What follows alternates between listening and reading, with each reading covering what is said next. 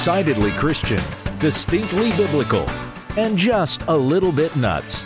This is Squirrel Chatter. And welcome to the Piney Woods, ladies and gentlemen. I am your Squirrel, the host, coming to you from the ARN studios, high atop the tallest tree in the Piney Woods. Happy Reformation Day. Happy All Hallows Eve. I hope you have a wonderful day planned today. I do.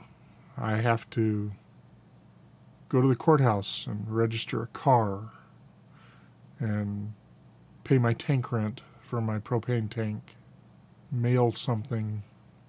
Yeah, the one bill I pay by check, I have to get that in the mail today. And living out here in the woods in the we're coming up on our 24th anniversary, so we've lived here 23 years, and in all of that time, we've never had a trick-or-treater. So we didn't even buy candy this year. So if you were planning on trick-or-treating and stopping by our house, I guess I'll give you a filbert like I give my squirrel, because that's what's by the front door. It's a bag of filberts. It is October 31st, 2022. And this is Squirrel Chatter, a podcast dedicated primarily to the public reading of Scripture and secondarily to my thoughts on various topics of the day. It's good to have you with us. Squirrel Chatter is a proud member of the Christian Podcast Community. You can head on over to christianpodcastcommunity.org. Check out all the great curated podcasts that are over there. You are sure to find something worth listening to. We are reading through the Bible in the Legacy Standard Bible translation. And where is there it is, checklist. We are starting week 44 today. Just flying through the Bible. I've been enjoying it. I hope you have been too. It's been enjoyable to read the Legacy Standard Bible. And so we're not going to do an entire Bible read-through on Squirrel Chatter next year. We're going to do something else. I'm still up in the air about what I'm going to do. Got some ideas, got some thoughts. I've still got 2 months to figure it out. But we'll figure it out. We will. Tomorrow is November 1st. We are sliding rapidly toward the end of the year. We got... the election day is coming up on November 8th. I'm going to talk a bit more about that tomorrow as we're looking at 1 week from tomorrow is the election. So that's coming up, and we've got Thanksgiving coming up just a couple weeks after that. And then a month after Thanksgiving, we got Christmas. Week after Christmas, we got New Year's. This year is almost over. And and just to remind you, November 8th is Election Day. November 9th is the beginning of the 2024 presidential election cycle. Yeah. Sometimes I see the great benefit of a monarchy, of not having to deal with elections. There were benefits to a monarchy, and of course I am a closet monarchist in a lot of ways, and of course Christ is king, he's not president. We don't elect him, he rules, and his rule and his reign will be a perfect government, which is something we can look forward to. A perfect government with perfect justice, and that will be a good thing. All right, well, we are reading through the entire Bible in the Legacy Standard Bible, and our scripture reading today is going to be Ezekiel 16 through 18 and John 6. And then I've got some Monday meanderings about Reformation Day and about Trick or Treat. So we'll get there. I'm not a horribly anti-Halloween person. I have fond memories of Halloween. I have fond memories of coffee, too. Fond memories of caffeine. Yes, I do. I have fond memories of Halloween. I don't know if it was a more innocent age or if I was simply at a more innocent age. I think a lot of the darkness of Halloween crept in during the 80s and 90s. The Halloween that I remember from my childhood was a more fun Halloween. Yeah, we had, our versions of scary movies that we would stay up and watch when I was little. We could watch the Boris Karloff Frankenstein or the Bela Lugosi Dracula or the Lon Chaney The Werewolf. Those classical movies. And I remember all the TV series. I'll save that for Monday Meanderings. We'll get to that in a minute. All right. Our scripture reading today is Ezekiel 16 through 18 and John chapter 6.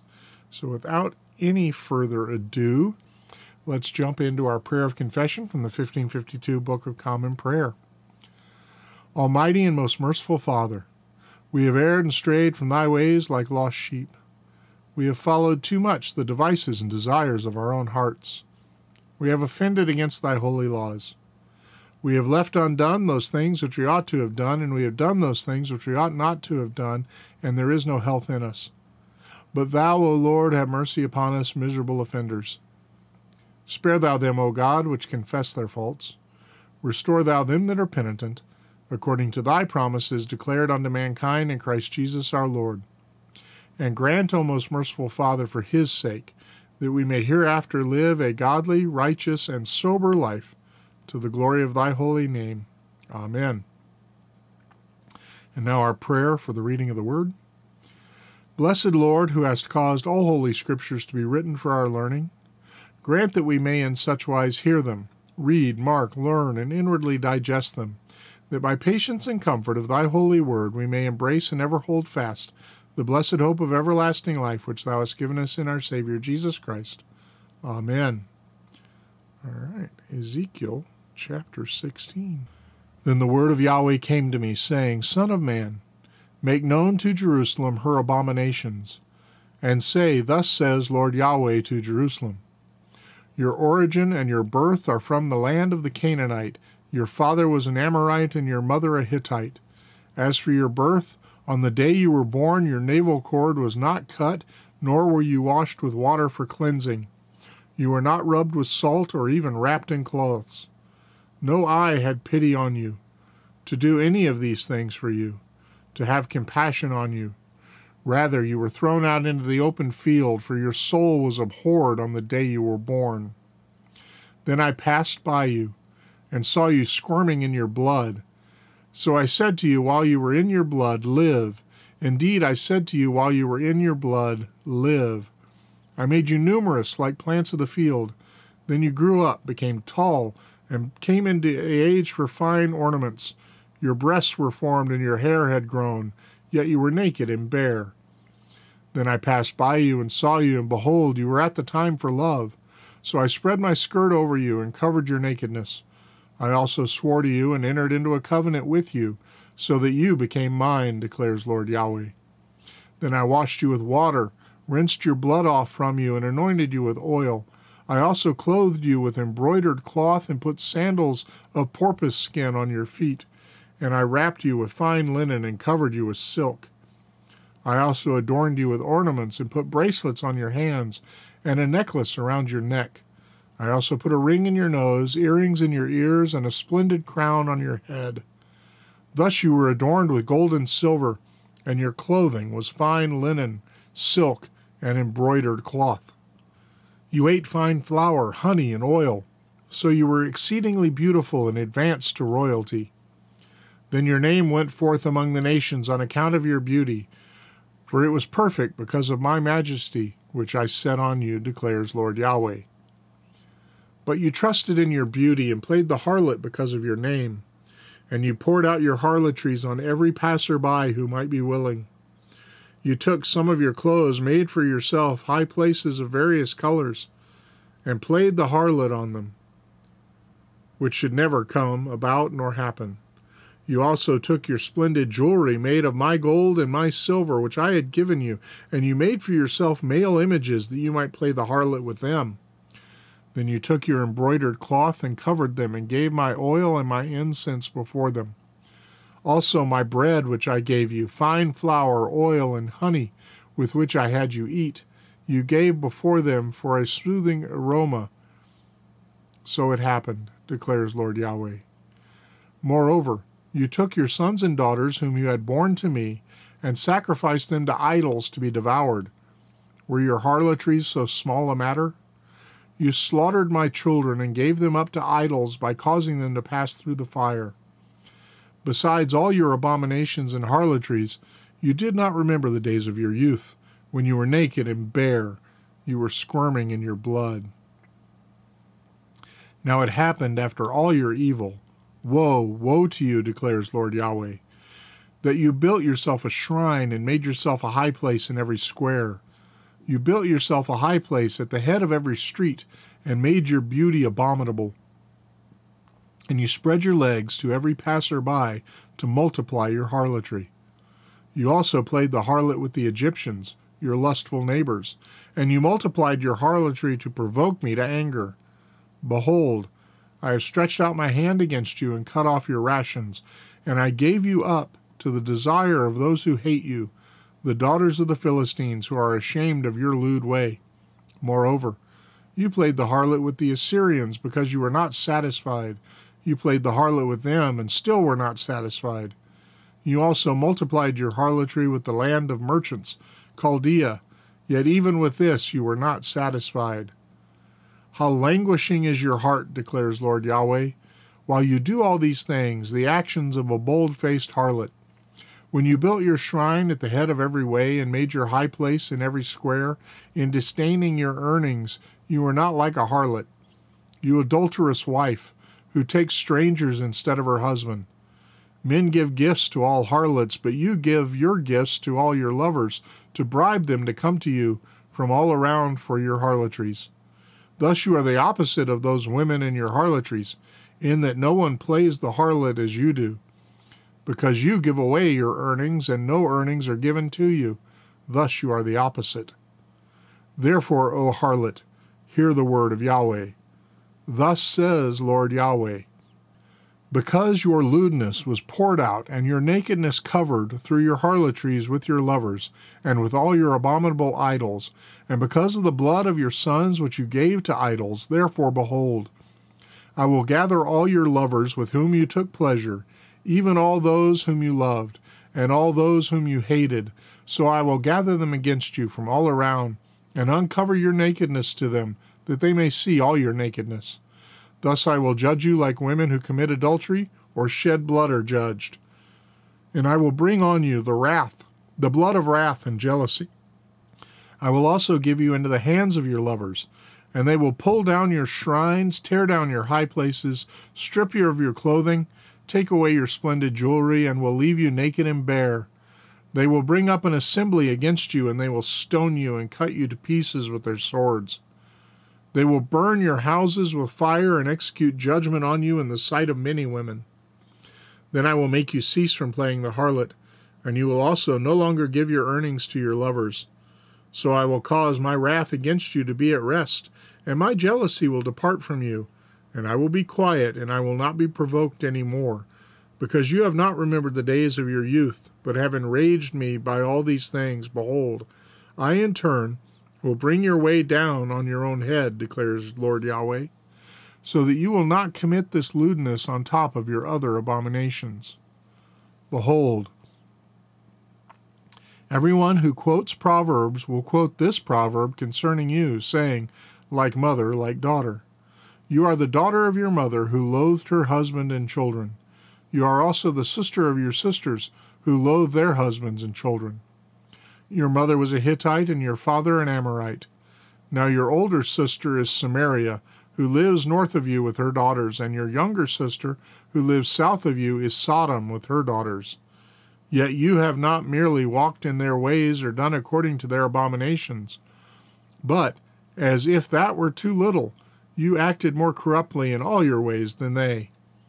As I live, declares Lord Yahweh, Sodom your sister and her daughters have not done as you, and your daughters have done.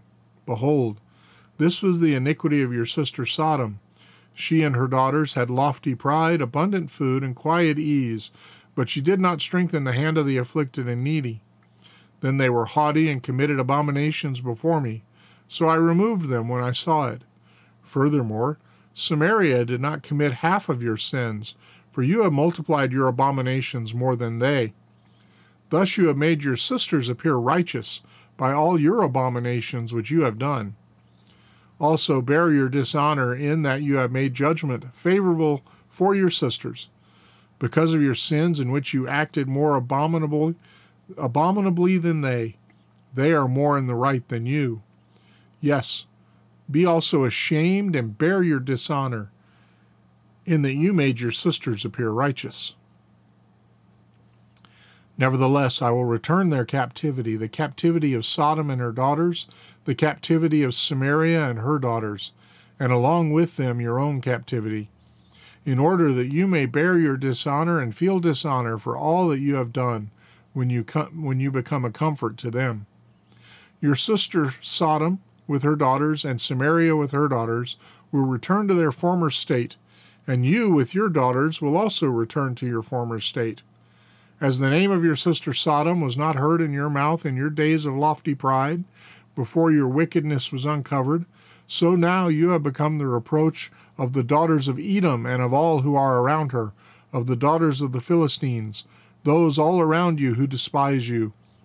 You have borne the penalty of your lewdness and abominations, declares Yahweh. For thus says Lord Yahweh, I will also do with you as you have done, you who have despised the oath by breaking the covenant. Nevertheless, I myself will remember my covenant with you in the days of your youth, and I will establish an everlasting covenant with you. Then you will remember your ways and feel dishonor when you receive your sisters, both your older and your younger, and I will give them to you as daughters, but not because of your covenant. Thus I will establish my covenant with you, and you shall know that I am Yahweh, so that you may remember and be ashamed and never open your mouth any more because of your dishonor, when I have atoned for you for all that I have done, for all that you have done, declares Lord Yahweh. Chapter 17. Now the word of Yahweh came to me, saying, Son of man, propound a riddle, and speak a parable to the house of Israel. And you will say, Thus says Lord Yahweh, A great eagle with great wings, long pinions, and a full plumage of many colors came to Lebanon and took away the top of the cedar. He plucked off the topmost of its young twigs and brought it to a land of merchants. He set it in a city of traders. He also took some of the seed of the land and planted it in a field fit for seed. He placed it beside abundant waters. He set it like a willow. Then it sprouted and became a low spreading vine with its foliage turned toward him, but its roots remained under it. So it became a vine and yielded shoots and sent out branches. But there was another great eagle with great wings and much plumage. And behold, this vine bent its roots toward him and sent out its foliage toward him from the beds where it was planted, that he might water it.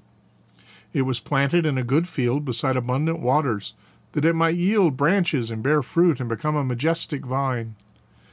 Say, Thus says Lord Yahweh, will it succeed? Will he not pull up its roots and cut off its fruit, so that it dries up, so that all its sprouting leaves dry up? And neither by great strength nor by many people can it be raised from its roots again. And behold, though it is planted, will it succeed? Will it not completely dry up as soon as the east wind strikes it, dry up on the beds where it sprouted? Moreover, the word of Yahweh came to me, saying, Say now to the rebellious house, Do you not know that what these things mean?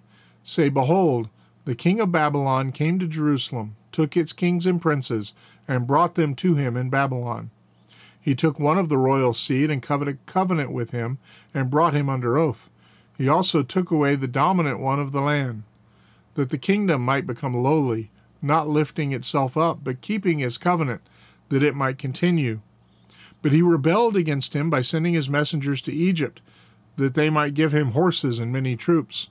Will he succeed? Will he who does such things escape? Can he indeed break the covenant and escape? As I live, declares Lord Yahweh, surely in the country of the king who made him king, whose oath he despised and whose covenant he broke, in Babylon he shall die. And Pharaoh with his mighty military force and great assembly will not help him in the war, when they cast up ramps and build siege walls to cut off many lives. Now he despised the oath by breaking the covenant, and behold, he pledged his allegiance, yet did all these things. He shall not escape. Therefore thus says Lord Yahweh, as I live, surely my oath which he despised and my covenant which he broke, I will put on his head. I will spread my net over him, and he will be caught in my snare. Then I will bring him to Babylon and enter into judgment with him there regarding the unfaithful act which he has committed against me. All the choice men and his troops will fall by the sword, and the remnant will be scattered to every wind, and you will know that I, Yahweh, have spoken. Thus says Lord Yahweh, I will also take a sprig from the lofty top of the cedar and set it out. I will pluck from the topmost of its young twigs a tender one, and I will plant it on an exalted and lofty mountain. On the high mountain of Israel I will plant it, that it may lift up its boughs and yield fruit and become a majestic cedar. And birds of every kind will dwell under it. They will dwell in the shade of its branches. And all the trees of the field will know that I am Yahweh. I bring down the exalted tree, exalt the low tree, dry up the green tree, and make the dry tree flourish. I am Yahweh. I have spoken. I will do it. Chapter 18. Then the word of Yahweh came to me, saying, What do you mean by using this proverb concerning the land of Israel, saying, The fathers eat sour grapes, but the children's teeth are set on edge? As I live, declares Yahweh, you are surely not going to use this proverb in Israel any more. Behold, all souls are mine. The soul of the Father as well as the soul of the Son is mine. The soul who sins will die. But if a man is righteous and does justice and righteousness, and does not eat at the mountain shrines, or lift up his eyes to the idols of the house of Israel, or defile his neighbor's wife, or approach a woman during her menstrual period, if a man does not mistreat anyone, but returns to the debtor his pledge, does not commit robbery, but gives his bread to the hungry, and covers the naked with clothing, if he does not lend money on interest or take increase, if he turns his hand from injustice and does true justice between man and man, if he walks in my statutes and my judgments, and is careful to do the truth, he is righteous and will surely live, declares Lord Yahweh. Then he may have a violent son who sheds blood and who does any of these things to a brother, though he himself did not do any of these things. That is, he even eats at the mountain shrines and defiles his neighbor's wife. He mistreats the afflicted and needy, commits robbery, does not return a pledge, but lifts up his eyes to the idols and does abominations. He lends money on interest and takes increase. Will he live? He will not live. He has done all these abominations. He will surely be put to death. His blood will be on himself. Now behold, he has a son who has seen all his father's sins which he has done, and he saw this, but he does not do likewise. He does not eat at the mountain shrines, or lift up his eyes to the idols of the house of Israel, or defile his neighbor's wife, or mistreat anyone, or retain a pledge, or commit robbery, but he gives his bread to the hungry, and covers the naked with clothing. He turns his hand away from the afflicted, does not take interest or increase, but does my judgments and walks in my statutes. He will not die for his father's iniquity. He will surely live. As for his father, because he practiced extortion, robbed his brother, and did what was not good among his people, behold, he will die for his iniquity. Yet you say, Why should the son not bear the punishment for the father's iniquity? But the son has done justice and righteousness, and kept all my statutes and done them. He shall surely live. The soul who sins will die. The son will not bear the iniquity of the father, nor will the father bear the iniquity of the son. The righteousness of the righteous will be upon himself, and the wickedness of the wicked will be upon himself. But if the wicked man turns from all his sins which he has done, and keeps my statutes, and does justice and righteousness, he shall surely live, he shall not die. All his transgressions which he has done will not be remembered against him. Because of his righteousness which he has done, he will live. Do I have any pleasure in the death of the wicked, declares Lord Yahweh? Is it not that he should turn from his ways and live? But when a righteous man turns away from his righteousness, does injustice, and does according to all the abominations that a wicked man does, will he live? All his righteous deeds which he has done will not be remembered for his unfaithfulness which he has committed, and his sin which he has committed. For them he will die. Yet you say, the way of the Lord is not right. Hear now, O house of Israel. Is my way not right? Is it not your ways that are not right? When a righteous man turns away from his righteousness, does injustice, and dies because of it, for his injustice which he has done, he will die. Again, when a wicked man turns away from his wickedness which he has done, and does justice and righteousness, he will preserve his life. Again, he considered and turned away from all his transgressions which he had done. He shall surely live, he shall not die. But the house of Israel says, the way of the Lord is not right. Are my ways not right, O house of Israel? Is it not your ways that are not right? Therefore I will judge you, O house of Israel, each according to his way, declares Lord Yahweh. Turn back and turn away from all your transgressions, so that iniquity may not become a stumbling block to you. Cast away from yourselves all your transgressions, which you have committed, and make yourselves a new heart and a new spirit. Now, why will you die, O house of Israel? For I have no pleasure in the death of anyone who dies, declares Lord Yahweh. Therefore, turn back and live. And now John chapter 6. After these things, Jesus went away to the other side of the Sea of Galilee, or Tiberias. Now a large crowd was following him, because they were seeing the signs which he was doing on those who were sick. Then Jesus went up on the mountain, and there he was sitting down with his disciples. Now the Passover, the feast of the Jews, was near. Therefore Jesus, lifting up his eyes and seeing that a large crowd was coming to him, said to Philip, Where should we buy bread so that these people may eat? And this he was saying to test him, for he himself knew what he was going to do.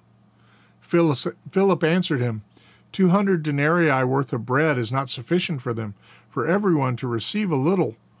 One of his disciples, Andrew, Simon Peter's brother, said to him, There is a boy here who has 5 barley loaves and 2 fish, but what are these for so many people?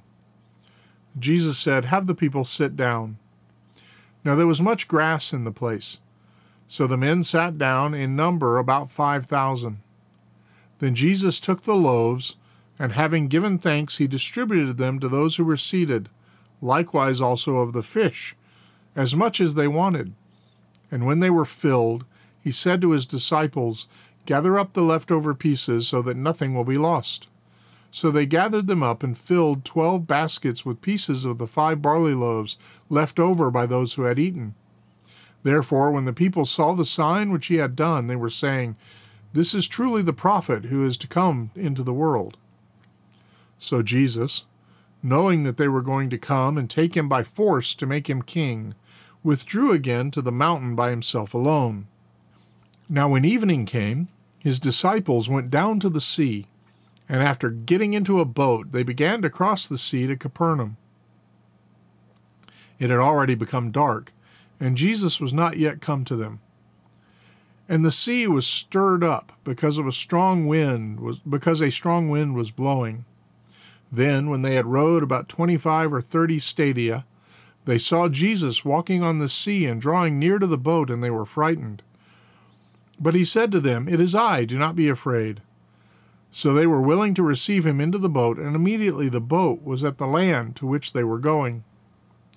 On the next day, the crowd which stood on the other side of the sea saw that there was no other small boat there except one, and that Jesus had not entered with the disciples into the boat, but that his disciples had gone away alone. Other small boats came from Tiberias near to the place where they ate the bread after the Lord had given thanks. So when the crowd saw that Jesus was not there, nor his disciples, they themselves got into the small boats and came to Capernaum, seeking Jesus. And when they found him on the other side of the sea, they said to him, Rabbi, when did you come here? Jesus answered them and said, Truly, truly, I say to you, you seek me not because you saw signs, but because you ate of the loaves and were filled. Do not work for the food which perishes, but for the food which endures to eternal life, which the Son of Man will give to you. For on him the Father, God, set his seal. Therefore they said to him, What should we do so that we may work the works of God? Jesus answered and said to them, This is the work of God, that you believe in him whom he has sent. So they said to him, What then do you do for a sign so that we may see and believe you? What work do you perform? Our fathers ate the manna in the wilderness, as it is written, He gave them bread from heaven to eat.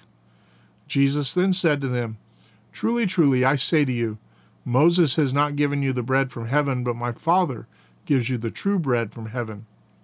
For the bread of God is that which comes down from heaven and gives life to the world. Then they said to him, Lord, always give us this bread. Jesus said to them, I am the bread of life.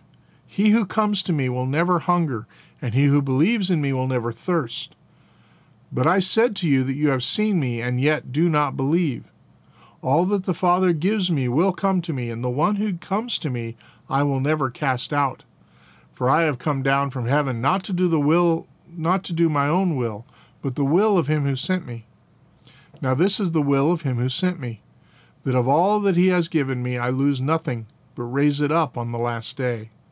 For this is the will of my Father, that everyone who sees the Son and believes in him will have eternal life, and I myself will raise him up on the last day. Therefore the Jews were grumbling about him, because he said, I am the bread that came down from heaven. They were saying, Is not this Jesus, the son of Joseph, whose father and mother we know? How does he now say, I have come down from heaven? Jesus answered and said to them, Stop grumbling among yourselves. No one can come to me unless the Father who sent me draws him, and I will raise him up on the last day. It is written in the prophets, and they shall all be taught by God. Everyone who has heard and learned from the Father comes to me.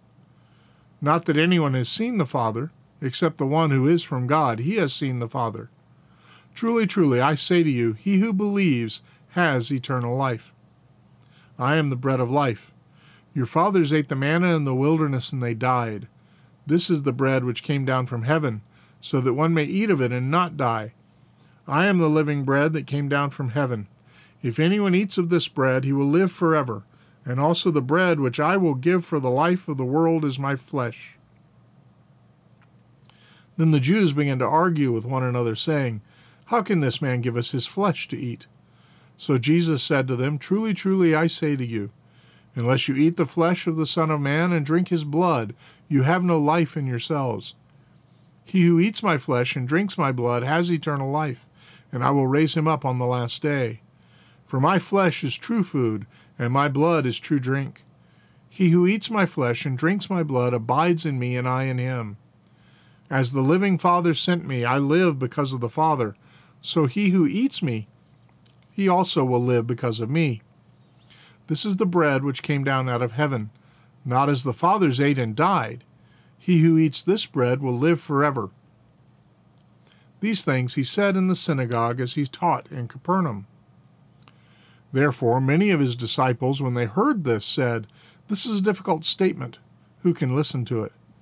But Jesus, knowing in himself that his disciples were grumbling at this, said to them, Does this cause you to stumble? What then if you see the Son of Man ascending to where he was before?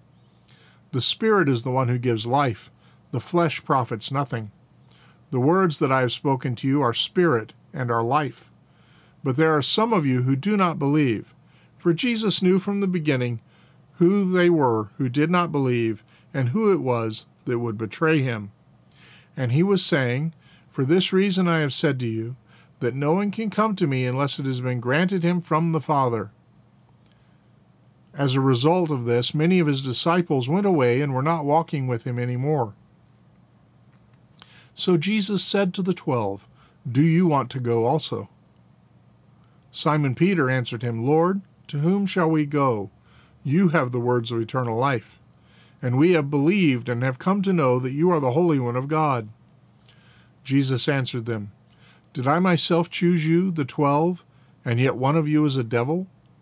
Now he was speaking of Judas, the son of Simon Iscariot, for he, one of the 12, was going to betray him. This is the word of the Lord. And now the Apostles' Creed. I believe in God, the Father Almighty, maker of heaven and earth, and in Jesus Christ, his only Son, our Lord, who was conceived by the Holy Spirit, born of the Virgin Mary, suffered under Pontius Pilate, was crucified, dead, and buried. He descended into hell. The third day he rose again from the dead. He ascended into heaven, and sitteth on the right hand of God the Father Almighty. From thence he shall come to judge the quick and the dead. I believe in the Holy Ghost, the Holy Catholic Church, the communion of saints, the forgiveness of sins, the resurrection of the body, and the life everlasting. Amen. And now the Collect for Grace. O Lord, our Heavenly Father, Almighty and everlasting God, who has safely brought us to the beginning of this day, defend us in the same with thy mighty power, and grant that this day we fall into no sin, neither run into any kind of danger, but that all our doings may be ordered by thy governance, to do always that is righteous in thy sight, through Jesus Christ our Lord. Amen. All right. Well, it's Monday, and we got Monday meanderings, and today is a big day because it is the 505th anniversary of the beginning of the Protestant Reformation. Now, we say it was the beginning of the Protestant Reformation because this was the first break with Rome in the West. I mean, the Eastern Orthodox Church had broke with Rome and split off centuries before. But this was the first time in the West that the power of the Roman Church was broken and it stuck. You had men before who had taught the same things that Martin Luther taught, but they had been declared heretics and in one case, burnt after they were dead. John Wycliffe, they actually dug up his bones and burnt them. Jan Hus, who had become a unwitting disciple of Wycliffe, he was burnt at the stake as a heretic. And it was 100 years after Jan Hus that we had Martin Luther. Now, Martin Luther, by his own testimony, was not yet a Christian in 1517. It appears that he was not converted until 1519. But despite that, God used him to start the Protestant Reformation in 1517. This is the famous event where he nailed his 95 Theses to the wall, to the door at the Castle Church in Wittenberg, Germany. And the 95 Theses was a debate topic challenge.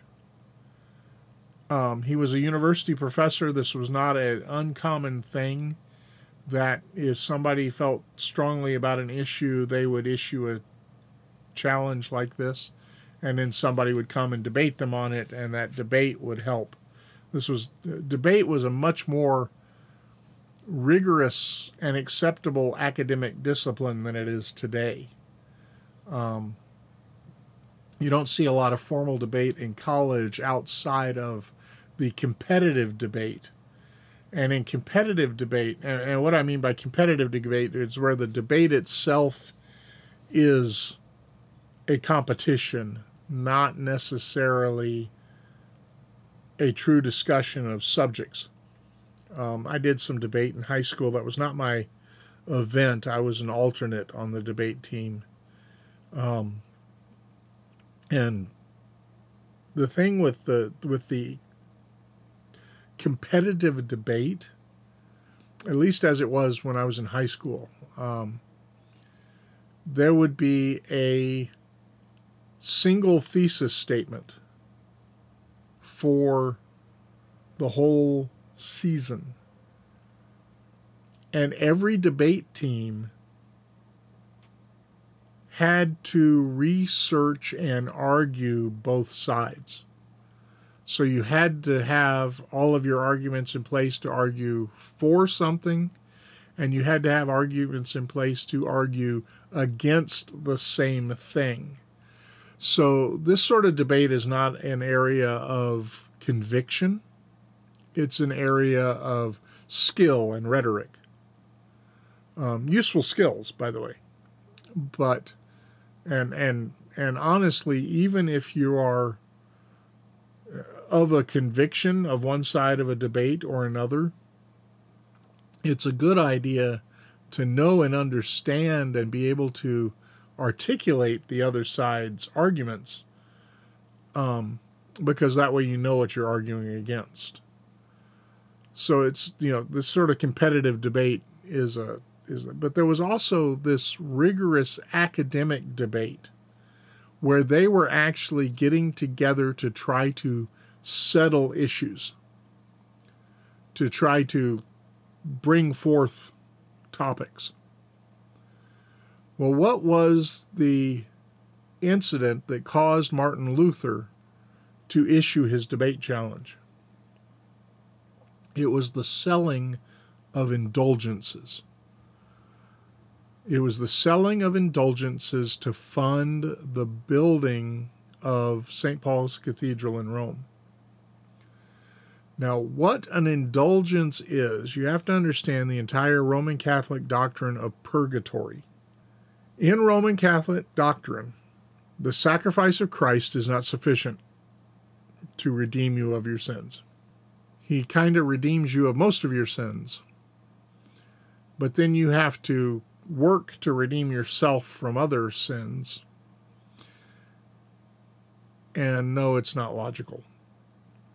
But they have developed this doctrine of purgatory, that there is a place where you go after you die to purge yourself of these remaining sins.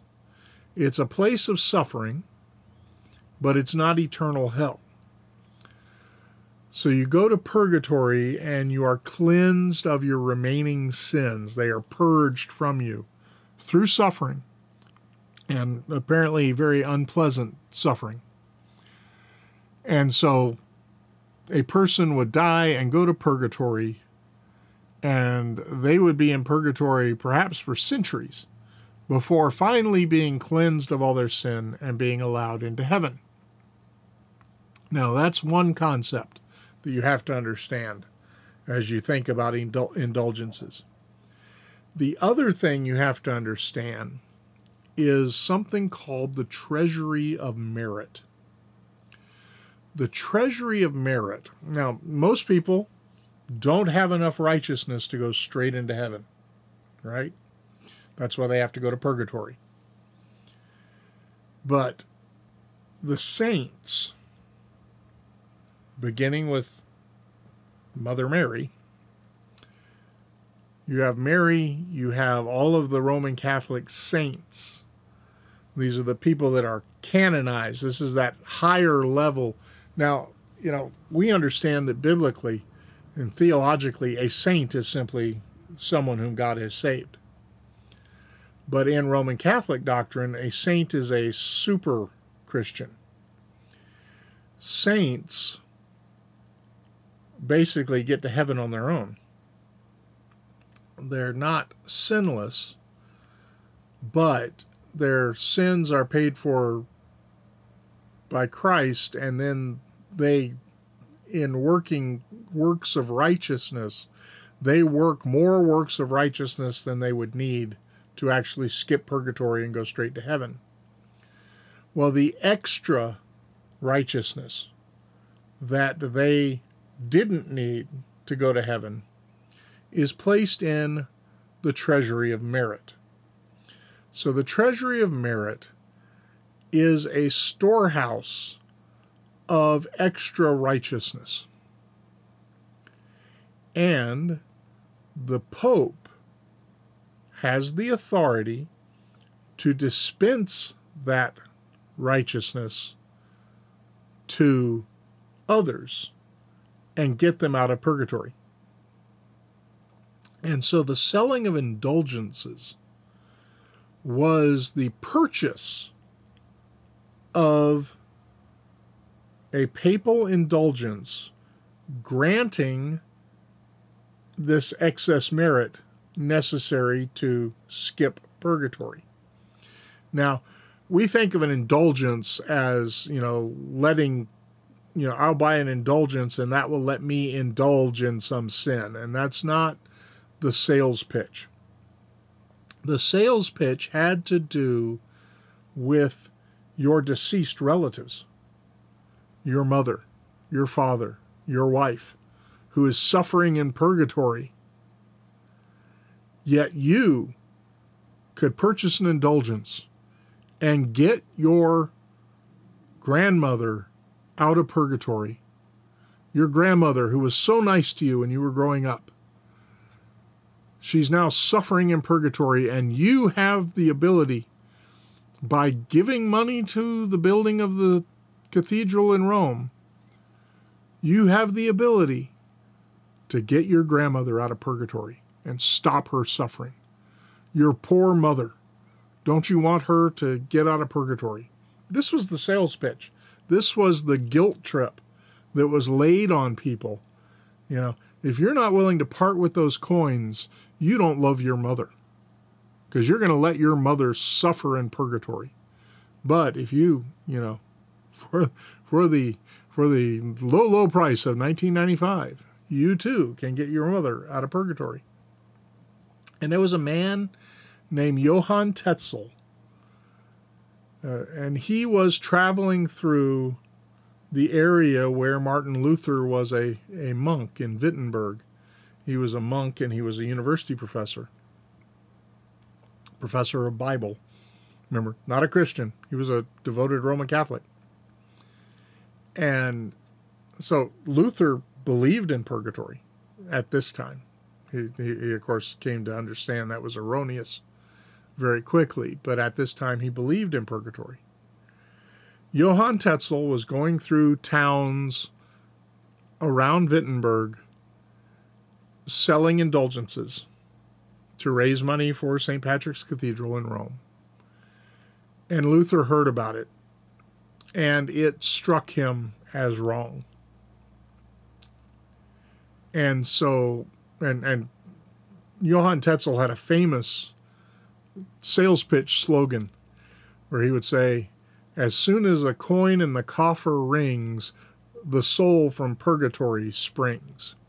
So you buy the indulgence, you get your relative out of, your beloved mother out of purgatory. So people weren't buying indulgences for themselves so much as they were giving into this guilt trip of buying indulgences for their loved ones. Well, this set Luther's teeth on edge. So his 95 Theses are arguments against the selling of indulgences. That was his debate topic. There's nothing about salvation by grace through faith. There's nothing about the gospel. There's nothing. I mean, it was when we think of the Protestant Reformation, quite honestly, the 95 Theses have very little to do with what the Protestant Reformation ended up being all about. But this was the spark. Because unlike during Wycliffe's time and unlike during Huss's time, printing was now a thing. Prior to the invention of the Gutenberg press, people had to handwrite anything. If you wanted a copy, you had to sit down and hand copy it, or you had to pay a scribe to hand copy it. You couldn't just, go buy a copy. And in fact, that's how Jan Hus became a disciple of John Wycliffe. Jan Hus was in Bavaria, and one of his jobs as a college student excuse me, was to make copies of Wycliffe's writings for the people who had the money to pay for them. So as a college student, he was earning extra money by copying Wycliffe's writings, and in doing so, he absorbed Wycliffe's theology. Wycliffe and Huss were teaching, as I said, the same things that Martin Luther would come to teach, but this was all before printing.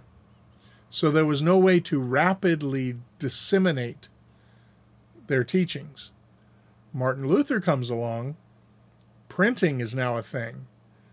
Well, he nails his debate challenge up on the wall, and unbeknownst to him, without his asking or his permission or his knowledge, some of his students took down his 95 Theses, took them to a print shop, had them typeset, printed them, and they got spread all around Germany.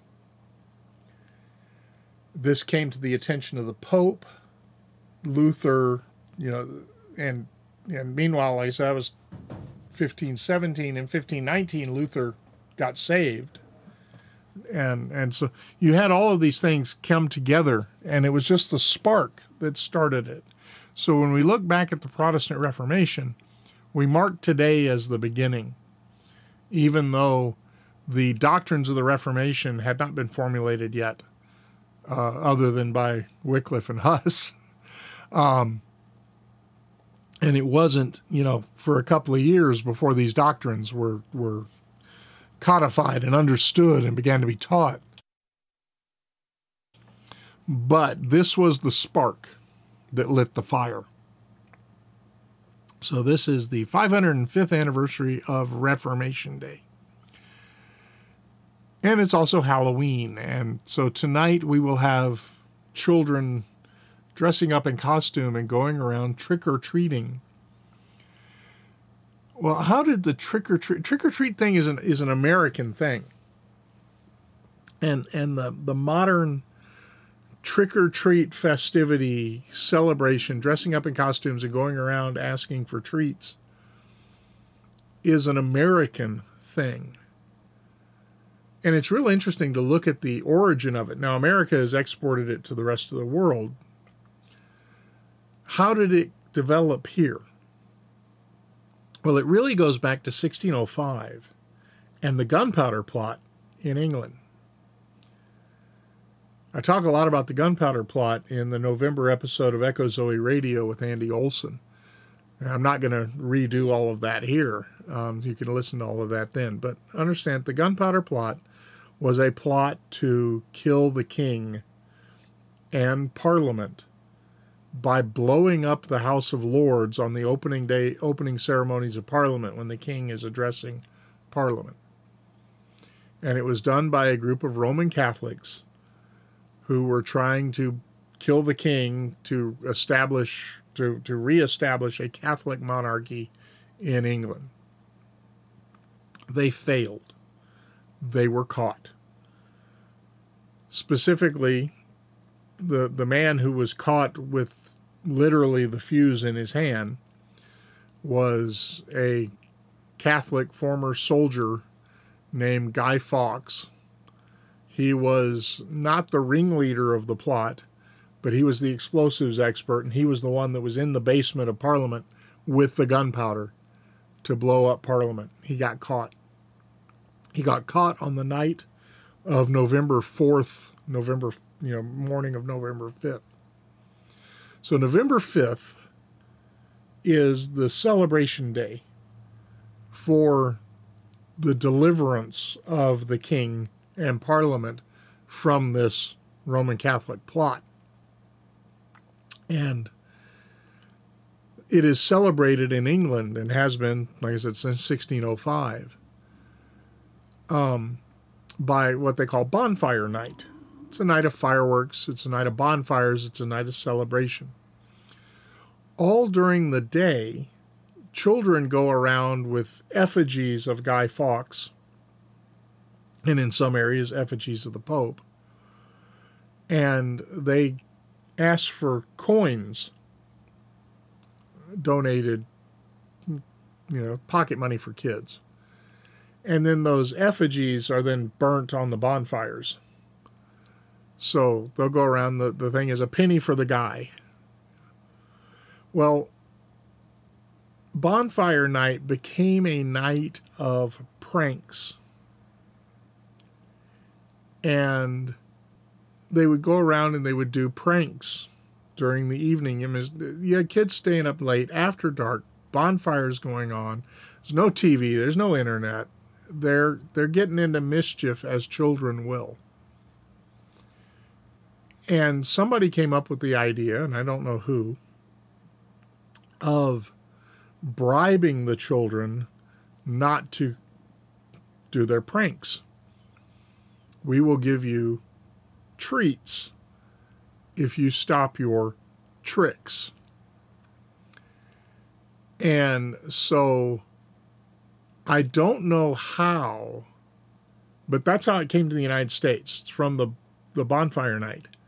But somehow it migrated from November 5th to October 31st and Halloween.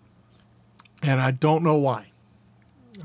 That's something that would be worth another look at and do some research. But trick or treat on Halloween in many ways dates back to November 5th in 1605 when the gunpowder plot failed. And we've got just a few days before the November 5th. But today is Reformation Day. Today is Halloween. So if a kid comes around asking for candy, give him a candy. That's the right thing to do. If you're celebrating tonight, make sure it's a wholesome celebration. And I wish you the best of Halloweens and the best of Reformation Days. Remember as you go through the day to do the things you ought to do. Don't do the things you ought not do. And whatever you do, do it for the glory of the Lord. We'll see you again here tomorrow for another episode of Squirrel Chatter. Take care. God bless.